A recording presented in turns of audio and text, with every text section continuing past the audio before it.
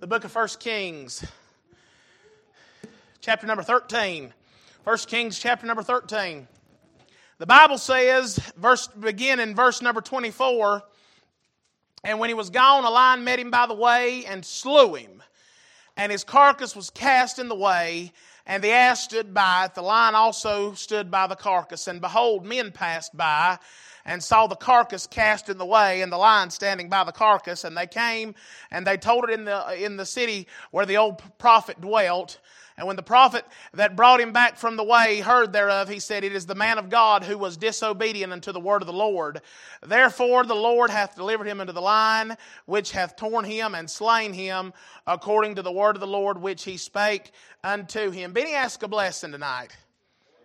To fully understand what's happening here, you'd have to read all 26 verses of 1 Kings chapter number 13. Excuse me, what a wonderful time to get hiccups.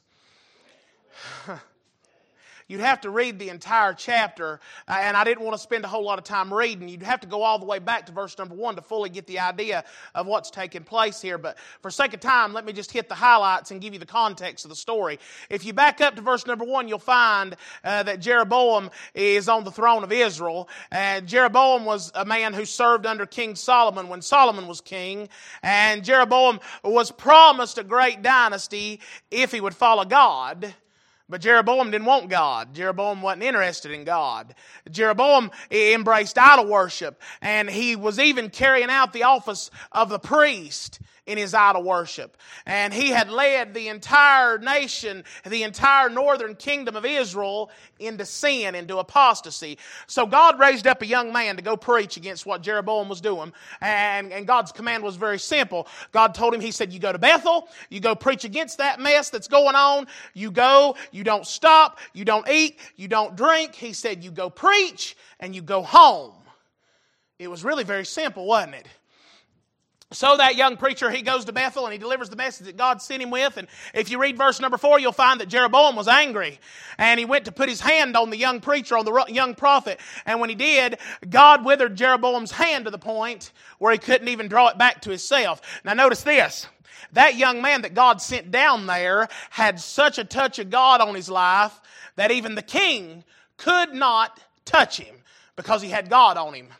If you'll read on, you'll find that Jeroboam, the same man who never feared God, by the way, the same man who never had any respect for a prophet, thank you, honey, he asked this young preacher, this young prophet, he said, pray for me that God will restore my hand.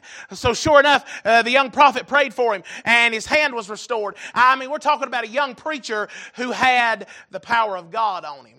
The anointing of God was evident in this young man's life. So after all this had happened, after the young preacher had went, he had obeyed God, he had done what God had sent him to do. But if you'll read on, you'll find that an old prophet had heard the young preacher was in town, and the old prophet sent his sons to go and bring him to him. And now remember, God had already told the young preacher, He said, you go preach, you go home, period.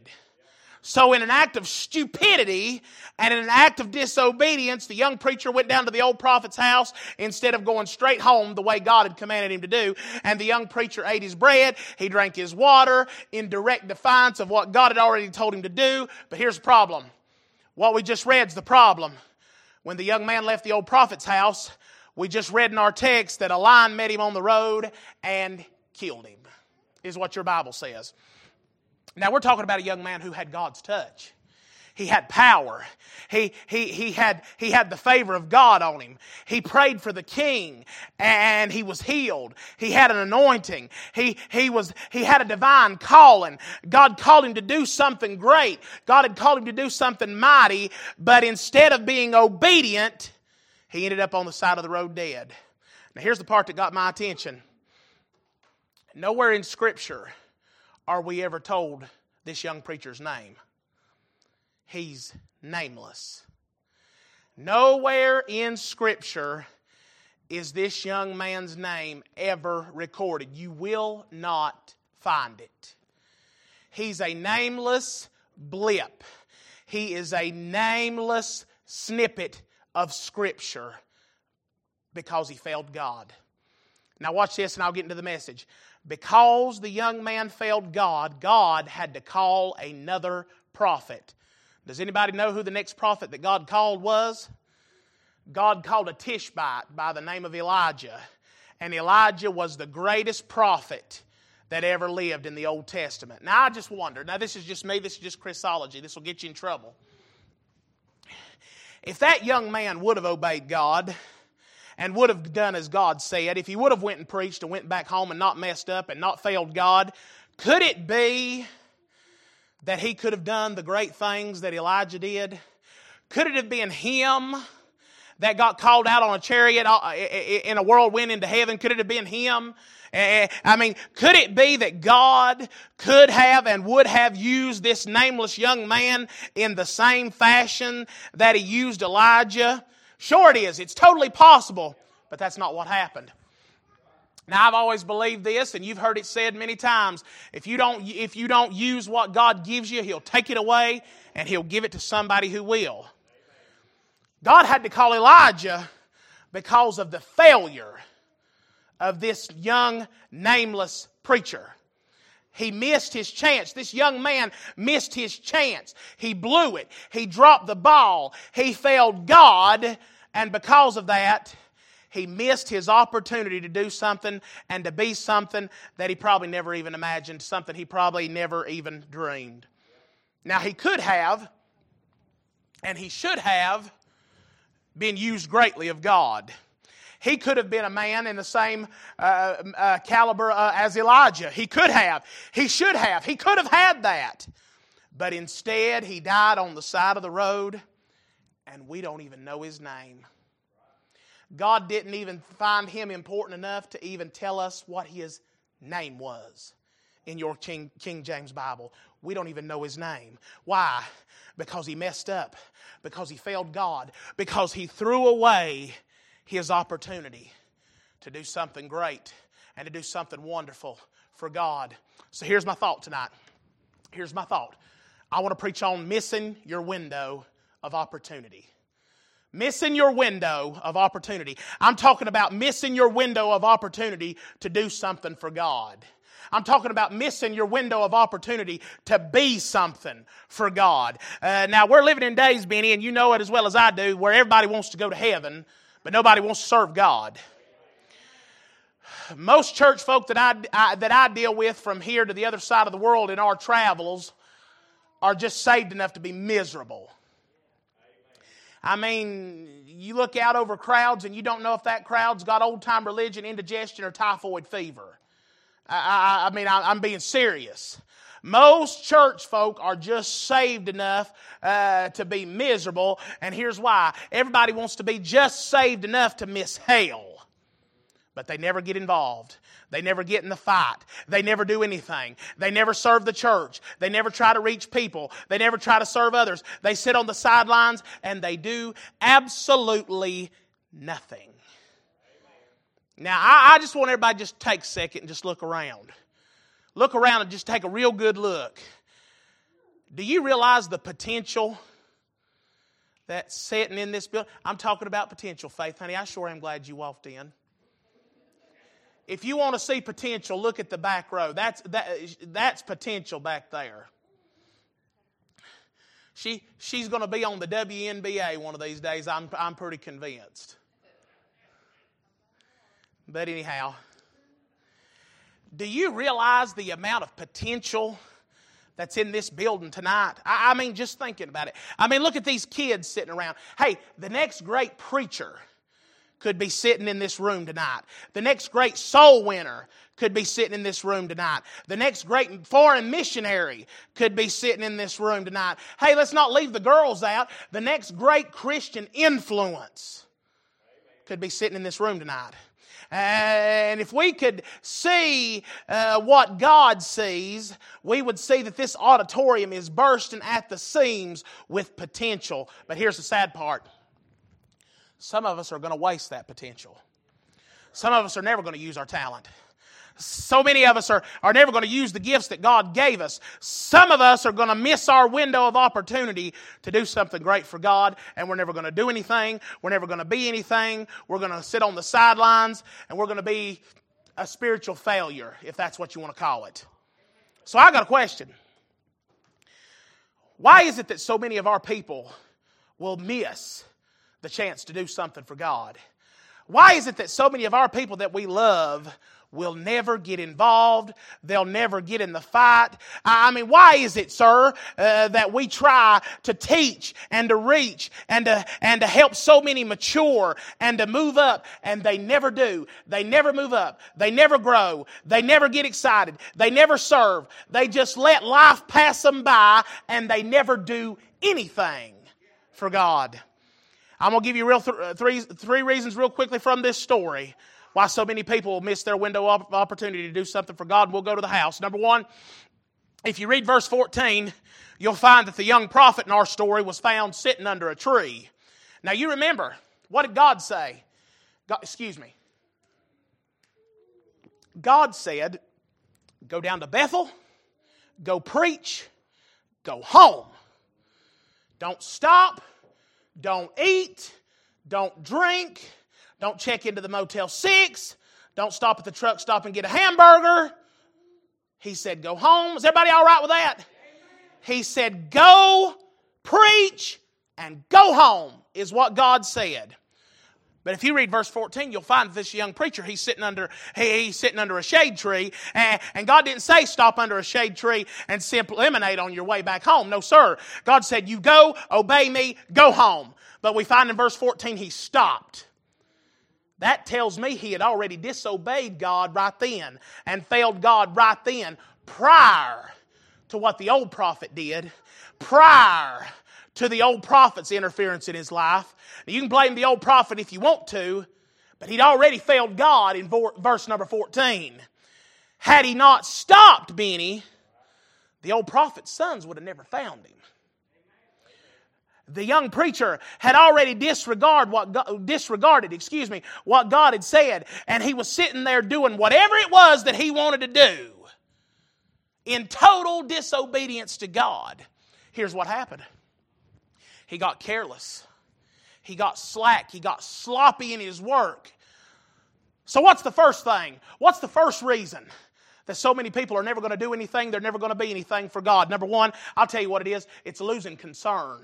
I'm talking about indifference. I'm talking about not caring if you obey God or not. I'm talking about not caring if you live right or not. I'm talking about not caring if you read your Bible or not. I'm talking about not caring if you pray or not. Hey, is everybody listening? I'm talking about not caring if you go to church or not. Is everybody okay?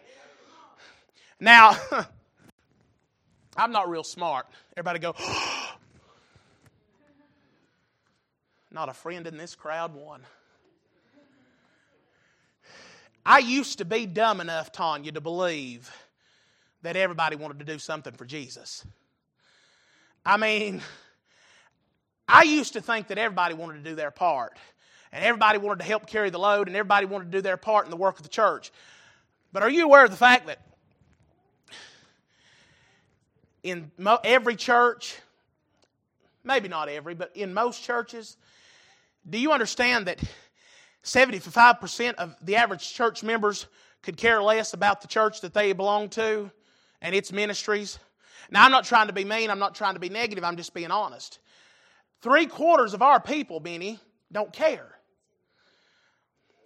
I mean, really, let's just be honest about it, sir. When's the last time you went to the preacher and said, preacher, is there anything I can do? Preacher, is there anything that I can do to help you carry the load? Because really, let's just be honest, ladies and gentlemen, there is something you can do. It may not be in the spotlight. It may not be a prestigious job if you want to look at it that way. But I promise you there's something that everybody can do. I can assure you of that. Here's the reality. Don't let it offend you. But church folk are lazy. They're careless. Here's the reality right here, and this is true in every church. I don't care where you go, Benny. There is always a core group of people. And if that church, whether it be this church, the church down the road, the church in the next state, the church halfway across the country, if it wasn't for that core group of people, the preacher would have it all by himself. And thank God that we have a core group that we can depend on. I thank God that we've got them. But ladies and gentlemen, it's a shame and it's a disgrace that 10 or 12 have to carry the load for 70 and 80 people. It's sad. I mean, my God, what's wrong with people? Why isn't everybody involved? It's because they don't care. There's no concern. Now listen, I get it. I've got preacher friends. They want to do everything. That's just their thing, man. They've got a church that runs 80 and 100 people, but they choose to do everything. He wants to lead the choir. He wants to teach the Sunday school class. And you know what? That's his business. I'm not saying there's anything wrong with that. But I've also seen preachers who are worked absolutely to death. They got to lead the choir, take up the offering. They got to teach the Sunday school. They got to give the announcements. They got to do all that. And then they got to turn right back around and preach. Well, my God, by the time he's done all that, he's going to be exhausted. The preacher cannot do it all by himself, ladies and gentlemen. Lord, I wish Dennis was here tonight. He'd be shouting.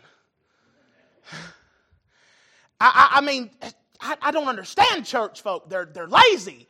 They don't care. They're indifferent when it comes to the things of God. Bless God wouldn't strike a lick for nothing. I'm talking about people, and I'm not being mean, but spiritually speaking, they're as useless as screen doors on a submarine. Somebody help me right there. And it's because they don't care.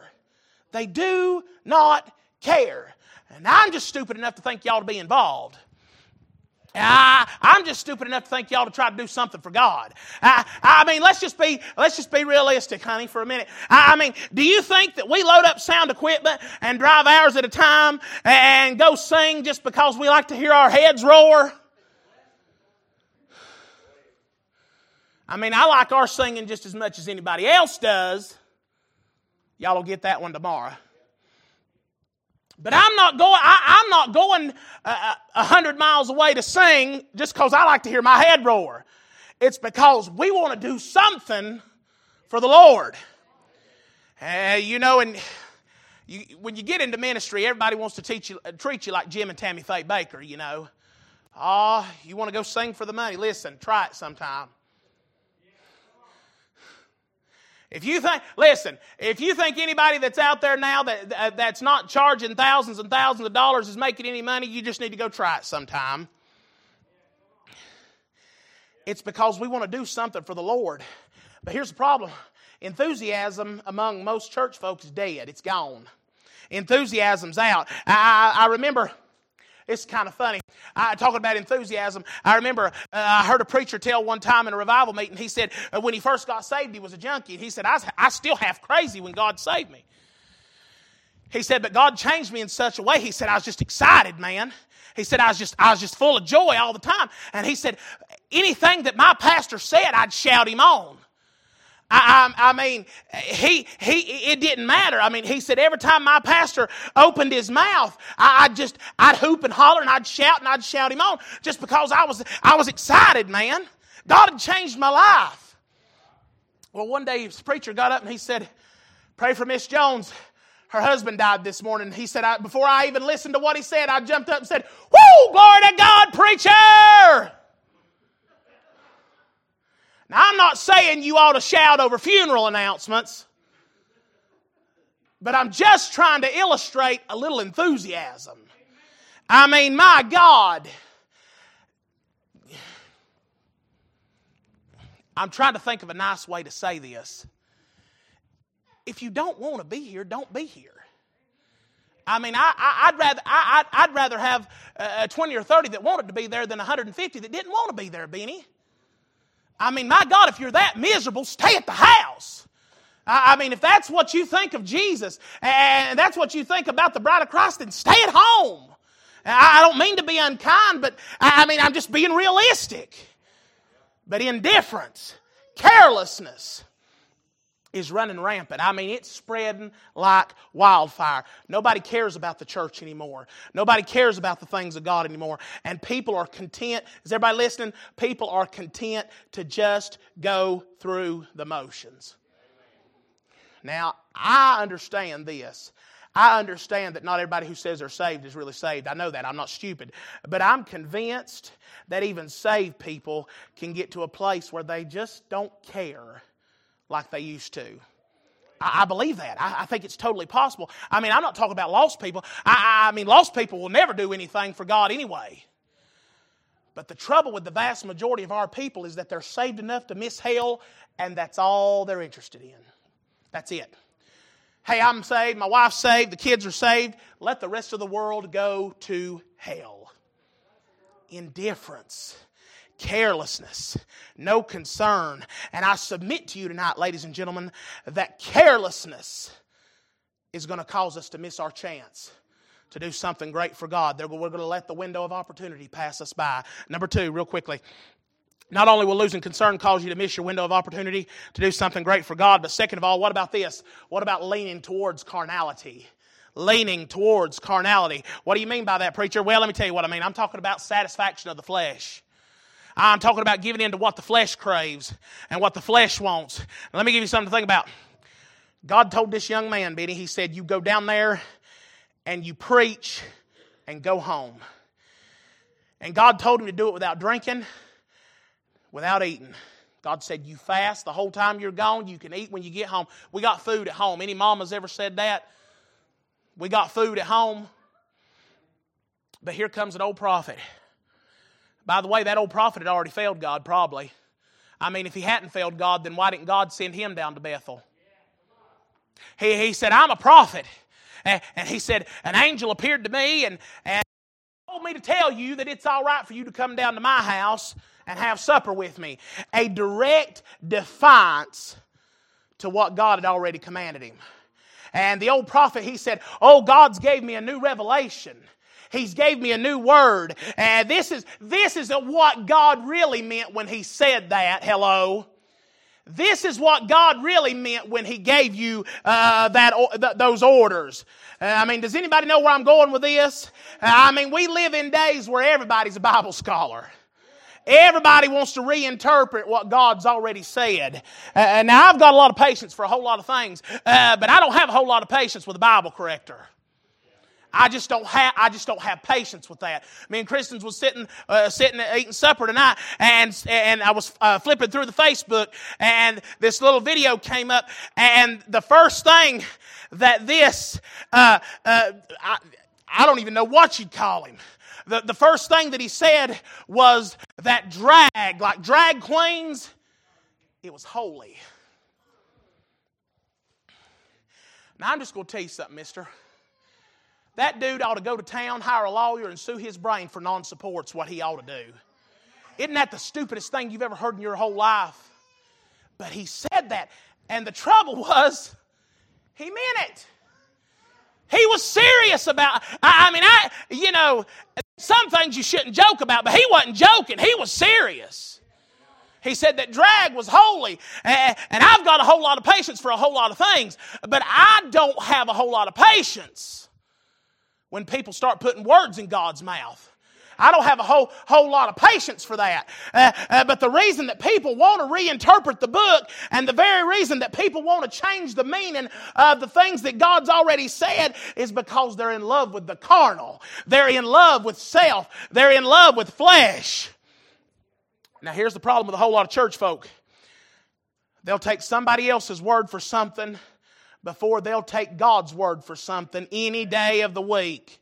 Now, that's exactly what happened in our story. That old preacher said, oh, God didn't mean that. Let me tell you what God really meant when He said that.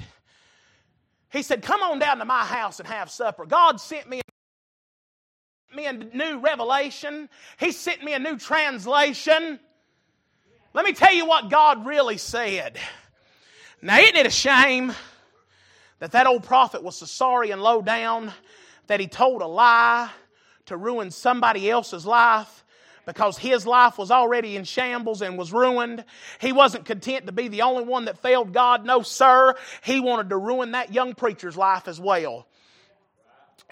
Now, when I was in school, they used to try and educate us on this thing called peer pressure.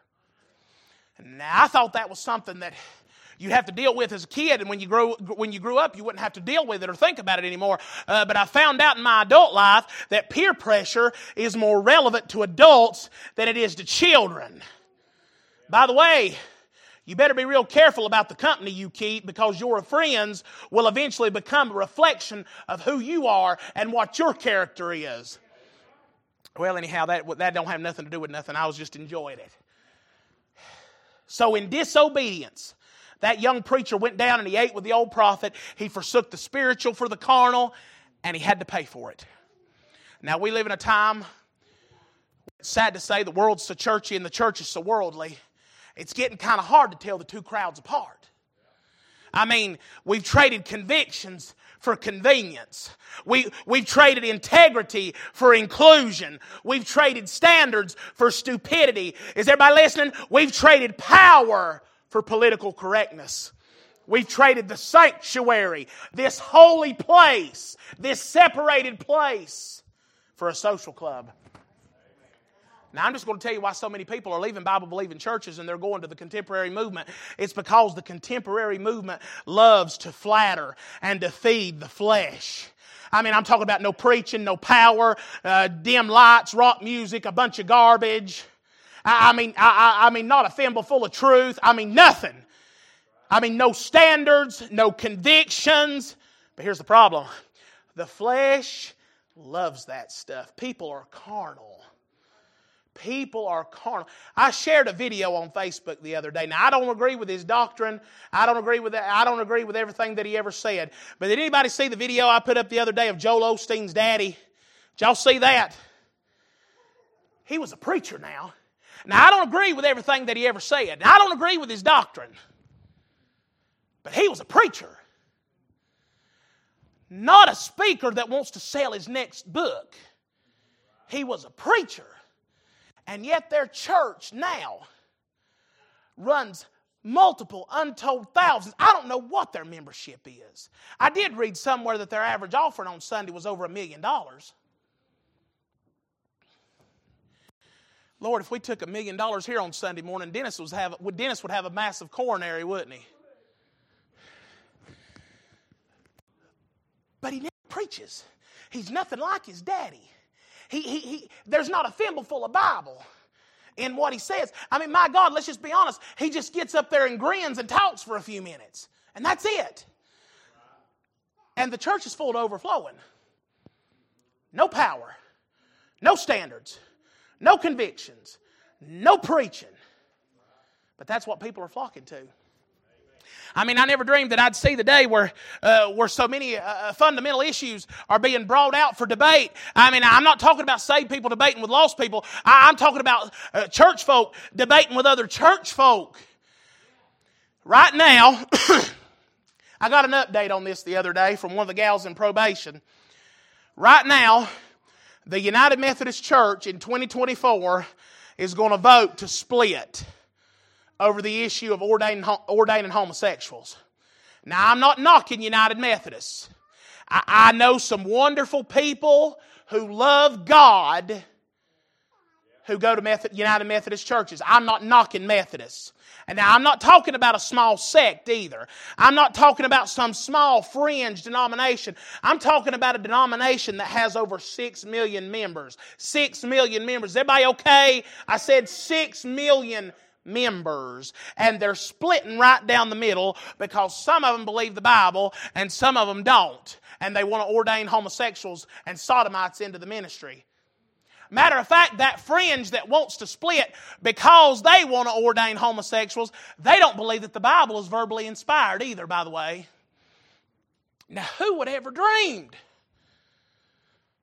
Who would have ever imagined that would be an issue in a major denomination, in a major evangelical movement? Who could have ever imagined that would be something that we would even hear about? Here's why that's come into play. It's because the church crowd. It's not the lost people's fault. It's not even the devil's fault. Is everybody okay? It's because the church crowd started to lean towards carnality. they started to shift towards the worldly. And the church crowd got interested in flesh. And they got interested in a number and being popular. And they lost interest in what thus saith the Lord. And now I'm just going to tell you tonight, ladies and gentlemen, and I don't think I have to tell you, God's never been pleased with a sodomite being ordained into the ministry. Not ever. He never will be. And He never has been. God ain't never called a homosexual to the ministry. Say amen right there. By the way, God ain't never called a woman to the ministry either. Somebody help me right there. God has never, will never, has never called a woman to preach ever. And I just believe, and I'm not knocking them. I'm not knocking them. But the shift started when they started ordaining women, Benny. We want to be popular. We want to do the end thing. Hey, I mean, it's all right. It's preaching time. Is everybody okay? I've got to move on. Carnality. I'm talking about flesh. They've given way to the flesh. But here it is, and I'm moving on. They'll never accomplish anything for God because of carnality. They'll never do anything that amounts to anything for the glory of God because they don't have any standards, they don't have any convictions, they don't know anything about holiness, they don't know anything about separation, they don't care. They're carnal. They want to feed the flesh. And I submit to you tonight, ladies and gentlemen, there's going to be a whole lot of folks who never do anything for God because they love flesh. They love carnality. Number 3, and I got to close, excuse me. I've told you about losing concern. I've told you about leaning towards carnality. But what about this? What about listening to compromise? What do you mean, preacher? I'm talking about listening to compromise. I'm talking about changing. I'm talking about compromise. Hey, now we used to preach against compromise, Daniel. We used to preach against compromise hard, but we've just about quit preaching on it because most of our people's guilty of it. Here's what happened. The young prophet went and preached. He was doing well. He was doing what God said to do. But all of a sudden, somebody else came along and said, hey, God sent me down here to tell you something. He told me to tell you that it was all right that if you did something other than what He told you to do. And I've never seen a time where church folk are just so easily persuaded. I mean, so many of our people are given to compromise, man. It's a slippery slope. It's a gradual descent. But here's the problem. Compromise will eventually lead you into full-blown apostasy. I'm talking about departing from the faith. It will lead you into full-blown apostasy. Compromise is going to slowly and surely and certainly lead you completely away from God eventually.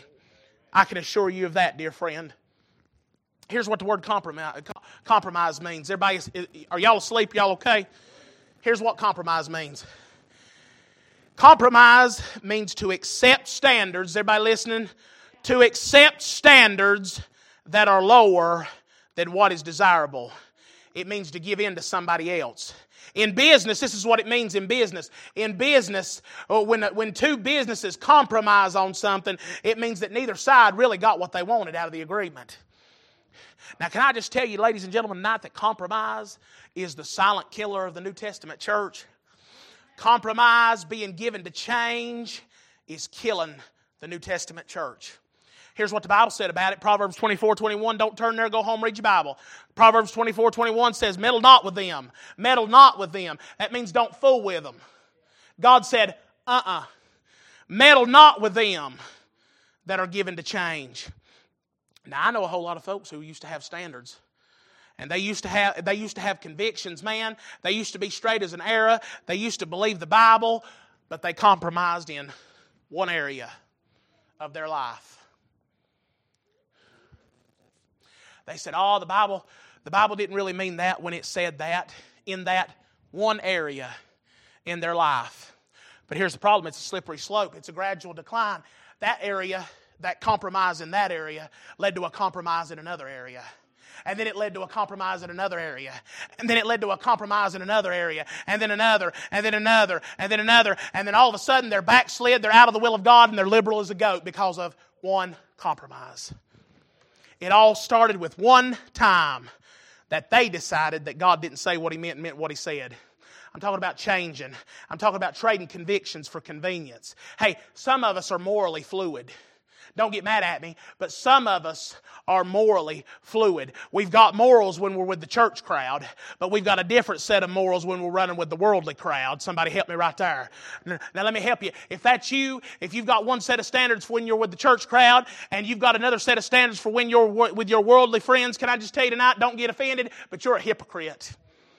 You are a hypocrite. Now God's looking for people, Benny, who are consistent. God's not interested in that inconsistent crowd. God's not interested in that crowd that wants to hoop and holler and shout on Sunday, but then cuss a blue streak on Monday. God's not interested in that crowd. God's not interested in somebody who wants to be on the church platform on Sunday morning and in a dance hall on Saturday night. No, sir. No way. God's not interested in that mess. Now, we've all got weak areas, and we've all got places that we're weak in. Don't judge me. Pray for me. Don't you judge me, bless God, I judge back. I've got a hot temper. That's my weak area. Don't you say a word, honey, I'll throw a songbook at you. I know that about myself, Teresa. I know it. I know that about myself. I mean, I can go from 0 to 60 in about half of a tenth of a second. I mean, let me put it to you this way. I get mad better than anybody I know. I told a crowd one time, and they thought I was being serious. I was just being funny. I said, anger's my spiritual gift because I'm good at it. I'm gifted with the gift of anger. I'm just good at it. I told her, you know I'm telling the truth. Benny, you can laugh if you want to, but you know I'm telling the truth. I'm telling on myself. I didn't say it was right. I'm just saying that it's the truth. I told a crowd the other night, Benny, I said, you just soon played checkers on the backside of a leopard as to fool with me. Leave me alone. I'm hot-tempered. I told you it wasn't right. I know it's not right. Don't judge me. Pray for me. I need the prayer. You need the practice. So bring it on, bring it on, bring it on. Now, well, I tell you the truth, thank God I've got a wife who's level-headed. Thank God I've got a woman who tries to keep me out of trouble.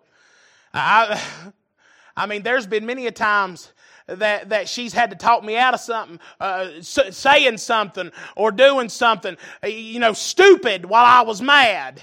Bless her heart, she tries her best, Tanya, to help me preserve my testimony. I mean, she tries. She really does. I mean, you fellas back me up on this. I mean, y'all are made out of the same stuff that I am.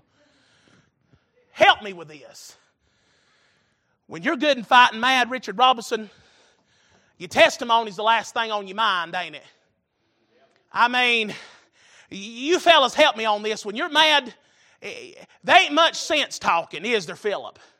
I mean, I know how it is with us fellas, buddy. When we get good and fighting mad, I mean, we feel like there's only 10 bad dudes in McDowell County and 9 of them call us sir. Y'all know what I'm talking about? And your testimony's the last thing on your mind, man. I mean, I'm not saying that's right. And when you're good and mad and you want to beat the brakes off of somebody, you're not thinking about God, the church, and the Bible, are you? Now, there's been many a time that I wanted to backslide for 15 minutes and just beat the absolute devil out of somebody. Somebody help me right there. Anybody know what I'm talking about? Are y'all more spiritual than I am or what? I mean, there's been many a times. Bobby, if nobody else helps me, help me. You just want to backslide for 15 minutes and just beat the devil out of somebody, don't you? But I mean, really, let's just think about it. What am I going to do? Beat somebody half to death with a baseball bat and then stand over them and read the Bible? I mean, what am I going to do? Send them to the hospital in an EMS and while they're loading them up, stick a track in their pocket? Come on now, what am I going to do? But in that moment of anger, it's my weak area. I didn't say it was right. I didn't say it was right, okay? Did everybody hear that part? I didn't say it was right. I'm just saying it's the truth. In that moment of rage and in that moment of anger, because I'm in my flesh, my character's changed. And I'm willing to compromise my testimony because I want to fight. But here's my point, and I got to move on. I really, when I'm calm and in my right mind, I really don't want to have a poor testimony because I don't have the ability to control my temper. I don't want to give the devil that foothold in my life. The Bible says that the pastor shouldn't be a brawler. I'm not a pastor, bless God. I'll beat the devil out of you. It's hard. You men help me. It's hard. It's very hard. It's so hard. I'm trying. I'm working on it. I said to pray for me, didn't I? But I don't want to compromise who I am and what I am because I want to fly mad. Because I want to go off the handle. Because I want to go off half-cocked. Now, there's a whole lot of other examples that I could give. Some of our people have compromised their testimony for a social drink. Some of our people have compromised their testimony for money. Some of our people, God help us, have compromised their testimony for ungodly sexual activity. And the list goes on and on and on. Hey, the devil knows what your weak spot is, lady. The devil knows what your weak spot is, sir. He knows what your weakness is. And if you don't think that the devil won't hit you in your weak spot, you've got another thing coming, friend. When we back off from what we know the Bible says, and when we know what the right thing is, and we do anything less than what the right thing is, when we settle for what's convenient instead of what's correct, that's compromise, ladies and gentlemen. And by the way, compromise doesn't always sound that bad, but it's still disobedience to God. It's disobedience to God any way you cut it. Now, I don't know how it was at your house, but when I was a kid, if I didn't obey every single part of my parents' instructions, I might as well not have obeyed any part of it, right? If I left out one thing that Mama told me to do, I'd just as well not done anything she told me to do. Now, I don't know how your mama was and how your daddy was, but that's how it was at my house. And it's the same with God, ladies and gentlemen. God expects total obedience. Not partial obedience. Here's why. Partial obedience is still disobedience. It's not, now Lord, you'll do this, I'll do that. God doesn't haggle. He doesn't bargain. He doesn't barter. He doesn't trade favors. It's either total obedience or it's disobedience, period. That's what happened in our story, wasn't it? The young man obeyed God partially. But because he didn't follow through, because he didn't obey God totally, he had to pay for it. And here's the sad part, he had to pay for it with his life. Now you can go ahead, you can forsake your convictions. You can sell your standards for popularity and for convenience. But let me just tell you what I believe I'd do. I don't believe I'd compromise my testimony. I don't believe I'd compromise my convictions. I believe I'd stick with the stuff. Sometimes, and I'm not being unkind when I say this, sometimes we get so wrapped up with being old-timey and old-fashioned that we forget to be holy. Because just because somebody said it was right doesn't mean it is right. What does the Bible really say about an issue? Let's just get down to brass tacks. What does the Bible really say about an issue? I don't want to get so wrapped up in being one thing that I don't forget, that I forsake to be holy, to be separated. I don't want to get so wrapped up in something that's not necessarily wrong. Think about Mary and Martha. Martha was washing dishes and she is frying hamburgers and she is throwing French fries in the Crisco, frying the French fries up, trying to take care of the Lord and His disciples. That's in the Kris Hise translation, by the way. And Mary was sitting at Jesus' feet. There wasn't a thing wrong with what Martha was doing. She wasn't doing anything wrong. She wasn't doing anything sinful. Is everybody okay? But when she came out to rebuke her sister for not helping her, what did Jesus say? He said, Mary chose the better part. He didn't say, Martha, you're in the wrong. He said, Mary chose the better thing. And we can get tied up in doing a whole lot of things that aren't necessarily wrong and aren't necessarily sinful and still not choose the best thing, the godly thing, the holy thing. But it's still disobedience. It's still compromise, and we'll pay for it every single time. Let's stand with our heads bowed. Here's the invitation, and I'm finished. Now, I don't know about you, but I want to be used of God. I don't want to be stupid. I don't want to be sloppy. I don't want to be careless. I want to seize every opportunity that I can to try and do something for the Lord. What about you tonight? I mean, let's just be honest. There's nobody here but us. Are you going to be careless? Are you going to be worldly and carnal? Are you going to trade the will of God for convenience? Or do you want to do something great for God? Are you going to serve the Lord with all your heart? Or are you just going to serve Him part-time? What are you going to do? I mean, let's just think about it. Let me ask you a question. Is there an area in your life that you've compromised in? I think we'd all have to confess that we've all compromised in something from time to time. Now, I'm just trying to tell you. I'm just trying to warn you.